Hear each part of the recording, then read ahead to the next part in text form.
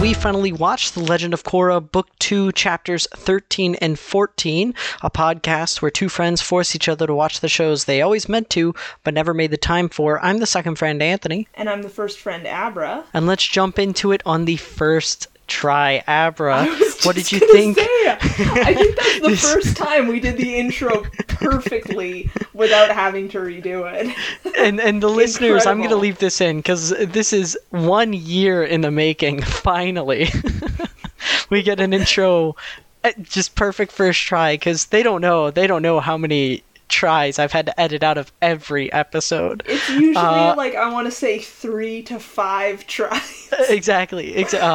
Jesus. Kind of embarrassing. Well, that's how it works, but look at that. Abra, what did you think of this episode? These episodes, I should say, because we'll be talking about the big finales of Season 2. I have some mixed opinions. Okay. I don't know. There's stuff that I like, and there's stuff that I didn't like, and there's also stuff that's like, if this was a series finale, I feel like it would have been alright, but as the finale for Season 2... of a 4-season show, it feels a little weird. Doesn't it? Yeah. I don't know. It feels like the stakes are just a little bit too high. Yes. But we'll get into that later. See, my first note was actually a thing that got answered later on in the episode, which was kind of cool. Basically, when the scorpion spirit, the anglerfish scorpion spirit, which I thought was really cool, was like, humans in the spirit world only belong in one place. And I was like, wait, do we know what that place is? But then they answer it later on in the episode. So, you know what? Even watching it, it didn't occur to me till later what scene that was leading to. Because I remembered the scene that it was leading to, just not that interaction. And when the spirit said it, my first thought was, your stomach? Because the idea is you're going to eat. I think that's what they're going for. That's what they want you to think. But then, Tenzin has this light bulb moment later, but yeah. Yeah, imagine if Tenzin was wrong, though, and the scorpion spirit was going to eat them. What's funny is that if that had happened, not only would, Tenzin and Aang's children have died, but also the world would have been over. Yep, because Jinora wouldn't have been saved, and then, so. That was kind of all right. I think Tenzin's sort of story arc in this episode was probably, and kind of throughout the season, I guess, was probably the more interesting thing to me, and I guess we'll get into that later. But when I thought it was really funny when Bolin and Mako are defending the Southern Spirit Portal from Unalaq. First of all, they're standing at 9 o'clock and 3 o'clock of this Spirit Portal. Why aren't they standing on, opposite ends? But also, why doesn't Bolin just, make a big wall? Because I feel like that would work, right? Right. Just make a big wall of rock around, and then you could stand on top of the wall, have the high ground. Yeah. You could even make, a hill, like you said, a hill situation. You could make, an advancing wall so that it's facing outward, so that it's difficult for them to climb over.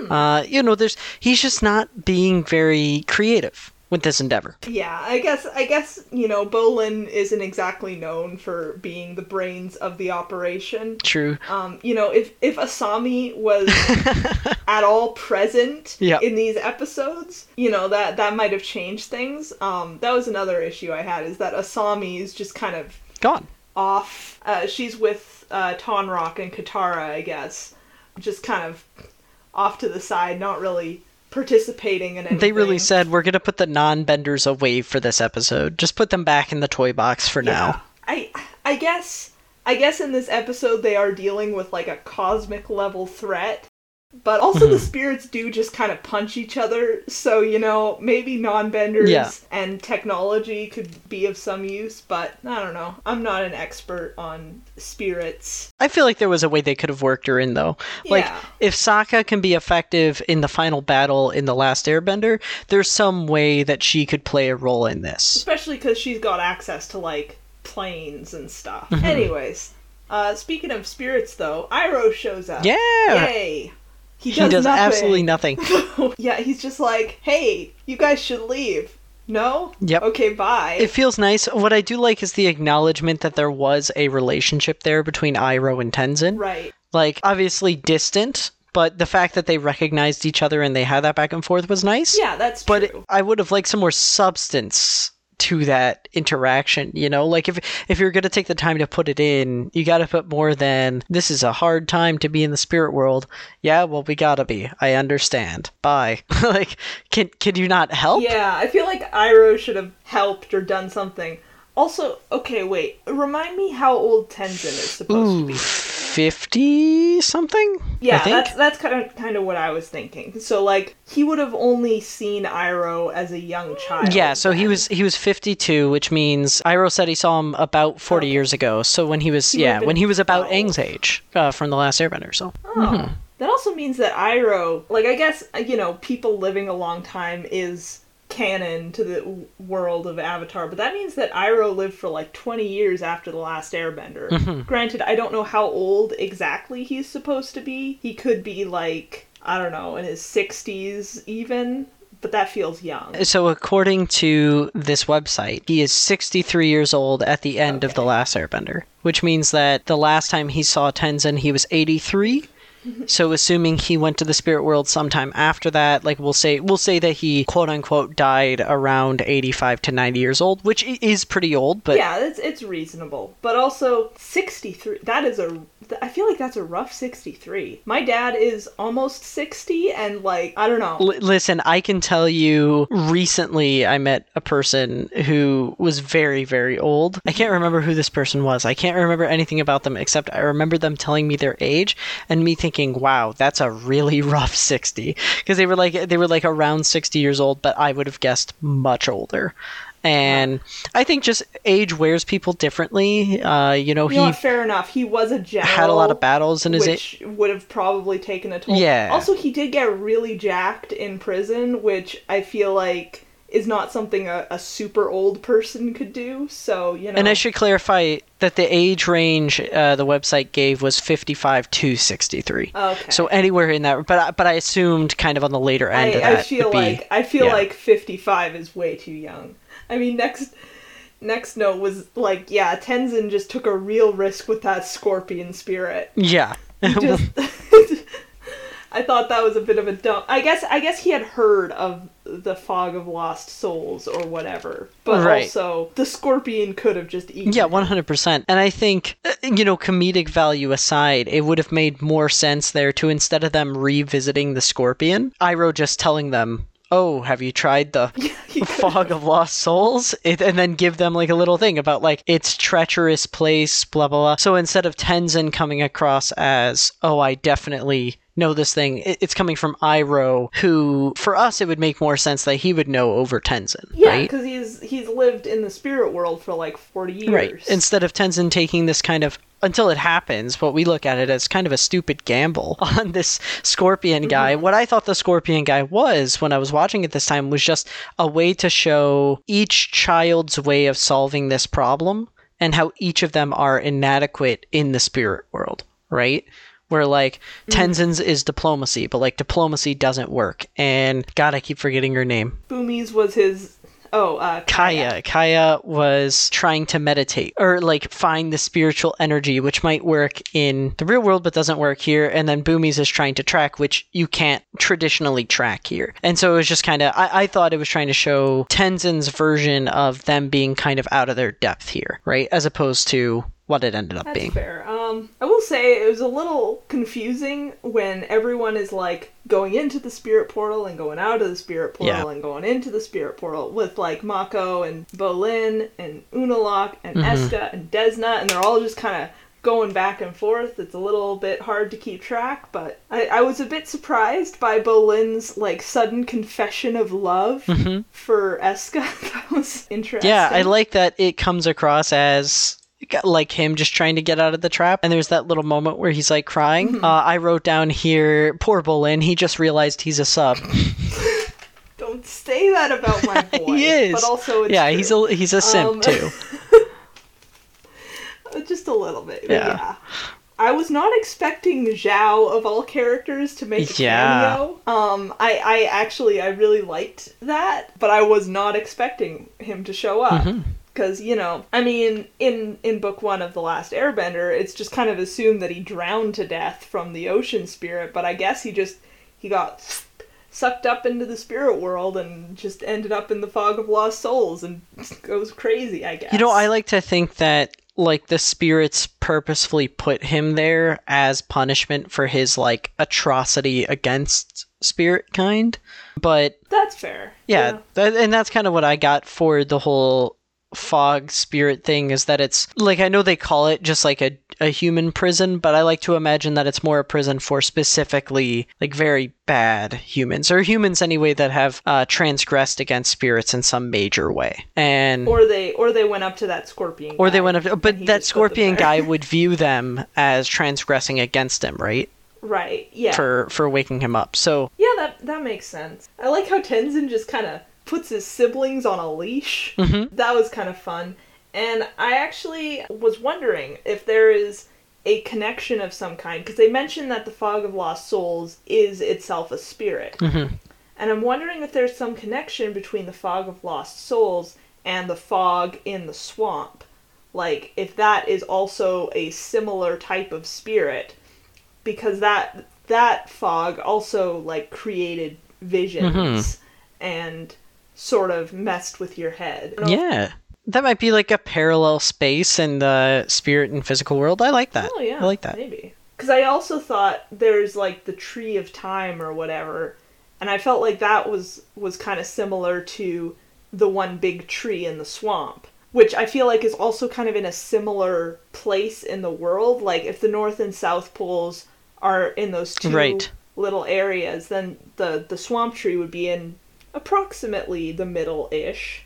Right. So. No, yeah, and I like that parallel, and I do think that maybe that's not what it's going for, but that it does also hold a similar function, because that tree is, the world being connected physically, and we find out that the Tree of Time's roots are apparently what's holding the physical and spiritual world together, right? So, yeah, super, I like that plot theory. Yes, I am full of good theories. Okay, one question. Is the ground that Unalaq and Korra are, like, duking it out on, is it ice or is it earth? Because it seems to alternate. Yeah. Between, Earthbender, like, Bolin being able to manipulate it, and also Unalaq being able to manipulate it. I think it's wet rock. I think it's rock with water on it. I think it's permafrost. Okay. So it's basically just, like, frozen mud. Because that's the thing, is, like, mud can be used by both earthbenders and waterbenders. Yeah, because you're manipulating the different... Yeah, I like that a lot. There's, I think I talked about this before, but in the Kyoshi novels, there's paint bending, which similarly paint is able to be used by both water and earthbenders. Waterbenders, it's like a lower level technique because it is mostly a liquid. Earthbenders, it's more of a deeper technique because you have to be able to pull specifically on the rocky materials in the paint. I see. But it is possible. So yeah, similar. I like that connection there. Yeah, Tenzin's whole kind of subplot, self-actualization. Yeah, I think that was kind of the highlight of the episode for me. Learning to embrace who he is as opposed to just who his father is, and that being able to kind of, make the fog lose its effectiveness on him. Yeah, spirit therapy. That said, they did just kind of leave everyone stumbling around in the fog, huh? He just kind of took his family members and left. Yeah, there's only so much you can do. And I think he doesn't know why they're there. That's true. Oh, the thing that I did mark down with General Zhao is I was like, airbender racism. Yes. Like, he just sees a guy with an arrow on his head and he's like, that's Aang. I mean, that's him. Well, okay, I get it. Wait. Okay, so, yeah, he only saw one airbender ever. But also, I would assume that all the people in the Fog of Lost Souls come from different time periods. So I'm sure there's probably a few other airbenders in there that he's just kind of come across and been like, Aang, what are you doing here, Aang? Like, I like to think he just kind of goes nuts every time he sees an airbender. He's like a boomer. He just has no social grace whatsoever, and the fog has to break up the fight every time. Yeah. I noticed that, first of all, I love the way this closure to the B plot this episode with Tenzin and his siblings. And I noticed this is a small note, but when Bolin is like trying to protect Korra, and right when Unalaq is separating Rava from Korra, Bolin calls her the light spirit. Like, he doesn't say, he's separating the light spirit, whereas everyone else up to this point has been calling them Rava and Vatu. And I just like that even when everybody else seems to be on the same page, Bolin is still like lagging a little bit. Like, he's like, I can't remember her name, but she's the light one. Yeah, the light spirit. Yeah. The spirits in these episodes are very corporeal in a way that feels a bit weird, but I will say I liked how, when Unalaq was just beating the crap out of Rava, that like Korra was seeing all the avatars disappearing. I thought that was a cool scene. What I like about it is that, and this is true about every time we've seen kind of this, is it's the same visual text that we've seen every time the Avatar's past lives are brought up. Like, it's the same images lined up in the same way, and kind of watching that fade away. And we see that a lot in these last 2 episodes of like things from the original series kind of having their closure. We've got Iroh having his closure, General Zhao. We have maybe not the last 2 episodes, but like the end of the season, Wan Shi Tong comes back. We just see the closure to a lot more of those little side things. And in this case, to watch that original image of the Avatars kind of fade away one by one, like you said, I think it was really impactful. Yeah, because I don't know, man. I feel like, because even the last Airbender, the end level threat wasn't, cosmic annihilation of the world. It was a very, physical, this man wants to commit genocide, which, is obviously a huge threat. But they had built up to that for the previous 2 seasons, and I feel like, that's definitely Korra's weakness, is not, they didn't know how many seasons they were going to get, so they kind of just went with it. But also the disconnect between season 1, being about like this terrorist organization, to season 2, existential threat to all of humanity. It's a bit of a leap there. Well, and on top of that, with season 2, it didn't even take the full season to build up this threat, because the first half of the season was again focused more on the Civil War aspect, this personal story of Korra and her family. And then it wasn't until, what was it, episode 6 and 7 and 8, that we got introduced to this bigger plot thread that is now catapulted into these huge turns. Now, or what I found anyway, going into season 3, season 4, about this season 2 finale, is in execution, it may have gone a little bit overboard, but I do see what they're doing is that they're really, in my eyes, cutting ties to The Last Airbender. Well, I don't know. Even as I'm saying that doesn't sound right. We'll see going forward. Because, I feel like what they should have done was, like, stick with the Civil War stuff and just had Unalaq be, like, power-hungry and want to take over the South. And, maybe he's using spirits to accomplish that. But none of this, like, dark Avatar stuff. Maybe that is something that could come up in a later season.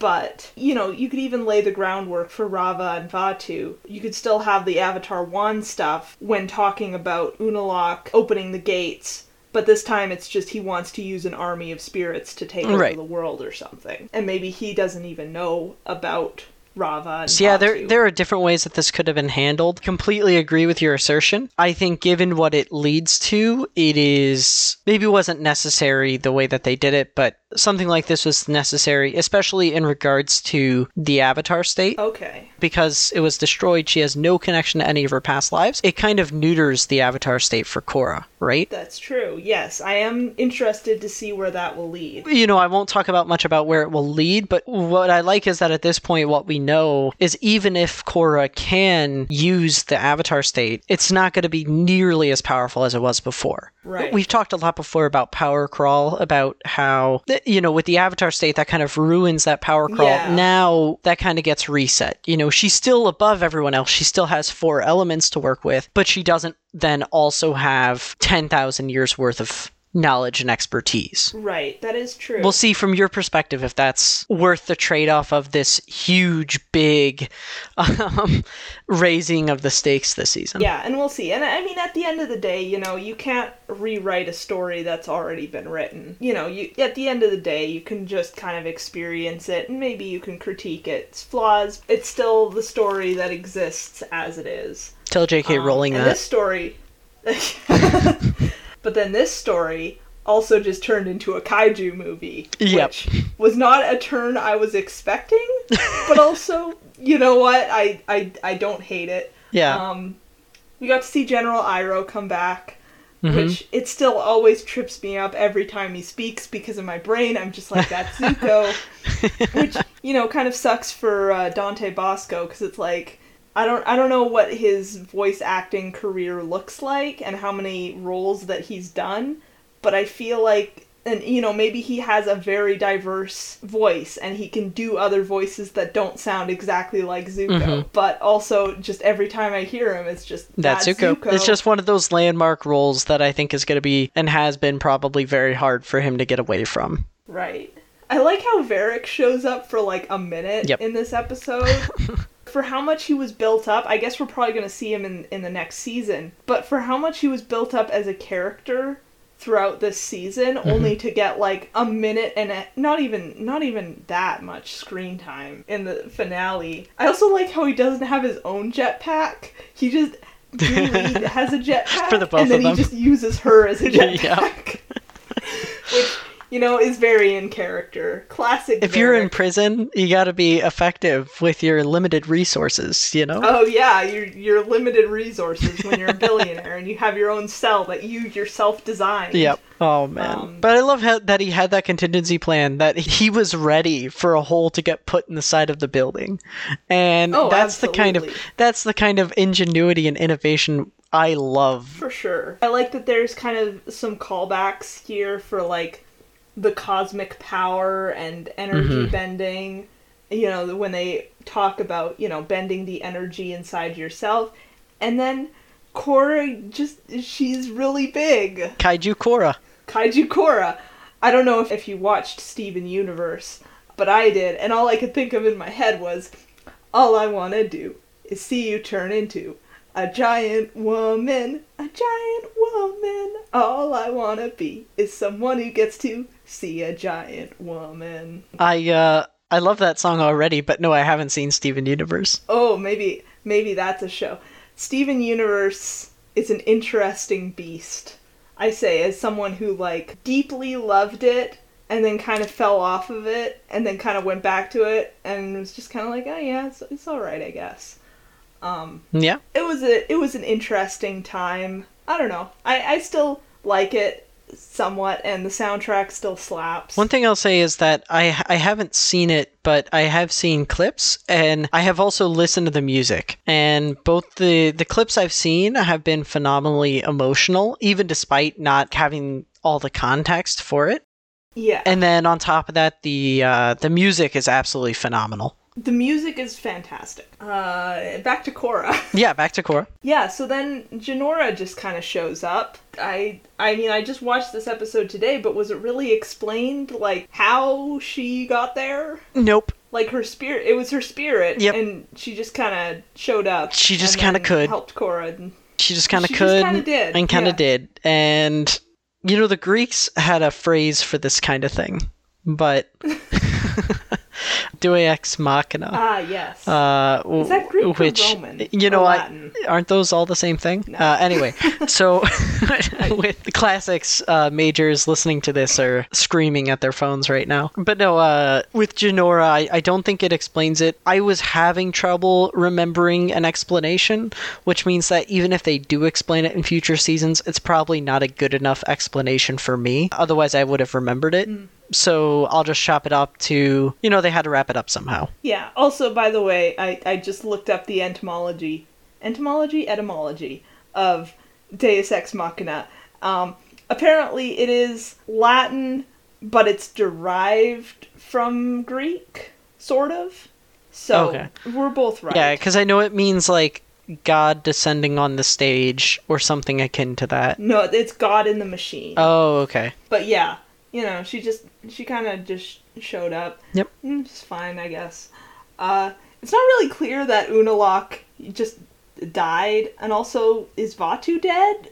He can't be dead, though, because it's established that Vaatu and Rava can't, they have to both exist. And he's not locked away in the tree anymore, so is Vaatu then in Korra? I mean, I guess, but they didn't really establish that. Yeah. Or is Vaatu... And this is not spoilers, by the way, for anything in the future, or I wouldn't be talking about it. Okay. But is Vaatu's spirit now reborn? The same way that when Rava... Did they pull the spirit out of Vaatu, or no? They just killed him, right? I don't think so. They just kind of killed Kaiju Vaatu. So then Unalaq.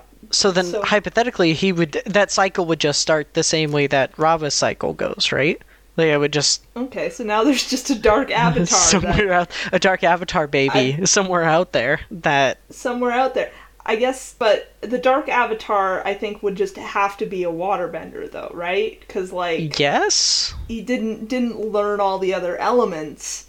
I guess it depends on how much of Rava going into the next cycle is... required by the spirit rules, and how much of it is her just choosing to kind of divvy up the responsibility. Maybe. But I don't know. I don't know, maybe in the next Avatar series, if they do that, maybe there will be a dark avatar that shows up that was reborn. That would actually be kind of cool. Yeah, that'd be kind of a cool return, a cool surprise. Yeah, I would be into that. One thing I do genuinely like about the ending here, when Korra says, we're gonna keep the spirit portals open. I like that it is acknowledged that not all of his ideas were inherently bad, and that his idea of having the North and South be connected through the spirit portals and having balance between spirits and humans. I like that it's acknowledged that that's actually kind of a good idea and taken to heart, because one thing that really irks me in media is when you have a villain that has kind of a good idea but is also evil, and then they get defeated, and then their good idea is never acknowledged or brought up. And I guess now that I think about that, I feel like that was kind of an issue in season 1 with Amon, where he was non-benders need to rise up, and he got defeated, and also his view was completely undermined by the fact that he was actually a waterbender. So I like the fact that that's actually kind of taken to heart.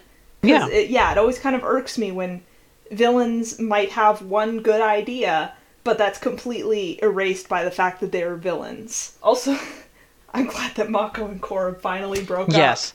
With Amon in the first season, what I do like is, yes, he died and his point was undermined, but they did still take his criticism, right? That's they true. have the president now, they have a traditional democracy where everyone can have their voices heard regardless of bending. And maybe that didn't solve the problem, but it at least nudged them in the right direction, That right? is true. And same thing with season 2 with Korra's decision, good or bad, whatever it ends up being, is a huge world-altering decision. Right. That, the spirit world and the physical world are completely connected now. There's no, before we had the solstice or when the worlds are closest, but now it's they are one and the same. That will be a tradition with Korra going forward, is kind of as we meet these new villains, all of their ideas are going to be a lot more complicated than, the Fire Lord and... Yeah, just evil. Whereas this time we see, as the world is modernized, so has the idea of evil. Now, Unalaq was evil. He, in fact, was literally the embodiment of evil for this entire last episode. But he still, had those fundamental ideas that were good about his spirituality, which is great. There is a theory that now that we've finished season 2, I think is super valid, which is that each season we're going to see a different aspect of society reflected. So the season 1 was all about equality, right? Yes. And we saw the negative sides of equality, but eventually we got to sort of like a compromise between what was and what is now about equality. Season 2 is a lot about basically like theocracy or harmony. Mm-hmm. So this idea that we should be one with spirits, and I just think this is super interesting and super political for the show to go, especially for a kids series, which I think is really a lot of fun. Two things that this sort of has reminded me of this train of thought. First of all, is about the whole villains undermining their whole thing. Mm-hmm. Reminds me a lot of Pokemon Black and White. I don't know. Are you a Pokemon fan? I am, but no. So go ahead. Okay. So in Pokemon Black and White, there's this whole the evil Team Plasma. They're like, Pokemon battles are like wrong. We should release all of our Pokemon and let them live their free natural lives, which is potentially like a really interesting moral thing for the series to get into. But it's maybe a little bit too deep, because at the end of the day, it's like the villain is just like, yeah, actually I just wanted everyone to release their Pokemon so that I could have all the Pokemon and rule the world. And right. I don't know, I thought that was a really dumb choice to not like actually kind of explore the idea of like what it would mean for everyone to release all their Pokemon. But, right. Which they're not going to do in Pokemon. Yeah, exactly. I've said this before. I don't know if it was to you or to my other friend, but I want Pokemon to make like a fully like M-rated game. Not like M-rated because it's like really violent or sexual. But you know what? Even they could even touch on the weird fetishization of certain Pokemon. Right. Have a game that actually explores all of the weird and like potentially interesting things that are going on in the moral. Pokemon. Yeah. Like the moral quandaries of it. Even today, my friend sent me this tweet about how, according to this one thing from like the 90s, or early 2000s, it was like on the back of some Pokemon thing. It said like, Pokemon are all like, even Pokemon that belong to evil people are still good. The only Pokemon that is genuinely evil is Team Rocket's Meowth, because that Pokemon has achieved free will and sentience and chose to be evil. I find it just so funny. That's really thoughtful. I mean, yeah, like, what does that say about free will, though? Like, that the only Pokemon that has free will, it just chooses to be evil. I think that's so funny. Anyways, yes. Like, Game Freak, get on that. Oh, it would get done, too, because all the Pokemon fans from the 90s are now in their 30s. Yeah, and, like, I feel like, I mean, obviously there are still kid Pokemon fans, and you know what, they're still getting fed, they're still getting all their games. I feel like the demographic, though, does kind of skew adults now, so I feel like they absolutely could do an adult-oriented Pokemon game that delves into, like, the morality and also the cosmic horrors of Pokemon, because, like... There's some shit going on in the Pokemon universe, man. You don't even know. Yeah. Anyways, that was a tangent. My second point, though, is about the whole social ordering thing. And I've told you about this before, but the manga, Witch Hat Atelier, I'm just going to advertise it right here because it's really good. And it's kind of almost Harry Potter-esque in terms of, like, young child who doesn't know much about magic getting introduced to magic and, you know, getting to experience this magical world. But there's, like, a whole discussion about safety versus freedom and, like, bureaucracy and how, you know, even these systems that are meant to keep people safe have their issues, and how even the evil witches, who are basically just hardcore libertarians who want to be able to use whatever magic they want. Gross libertarians. They have some good points. Yeah. Like, seriously, man, you absolutely should read the manga. It's It's so good. Okay. My last point about Korra, though, is Sky Whale. There is a Sky Whale. What? I want Sky Whale. Sky Whale? Sky Whale. When they were showing all the spirits, there was a big old Sky Whale flying through the Southern Lights. And it's like, man, Sky Whales. I'm a big fan of Sky Whales. More flying animals. Love to see it. I think, just real quick to wrap up season 2 here, I think, or I guess in general, what is your thoughts now that it's over on season 2 compared to Korra season 1, compared to The Last Airbender even, or even your own expectations of this series? I don't know. If I'm being completely honest, I don't remember much of season 1 at this point, because I feel like it was, like, literally, last year when we started this podcast, so I don't really remember it that much. I remember mostly enjoying it, and I think season 2 did have its good parts, but overall, it's kind of weird. I didn't love most of it.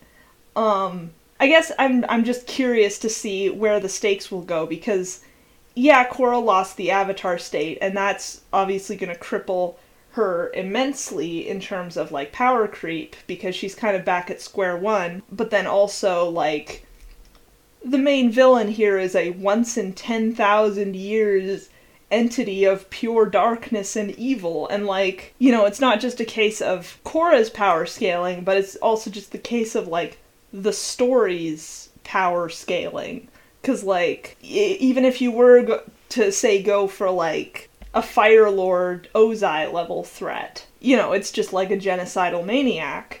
It's like, okay, but, last season we had a giant kaiju battle between two spirit-infused people who are destined to fight every 10,000 years. Where do you go with that? No, for sure. One thing I will say is you are in good hands, because the next season is definitively, for me, the best season of this series. Okay, well that's good. And maybe possibly either series. So, well, Abra, thanks for potting with me. And listeners, thank you so much for listening. If you enjoyed the podcast, be sure to share with your friends and family who like Avatar. Be sure to follow us and rate us highly on Spotify, Apple Podcasts, or any other app you might use. And if you want to keep up with us in general, you can follow us on Twitter at WFWcast. And friendly reminder to follow the link in the description of the episode to send in a voice message if you have anything you want us to hear or any questions about upcoming episodes. And finally, guys, remember to check up on your friends. I promise they don't hate you as much as you think they do.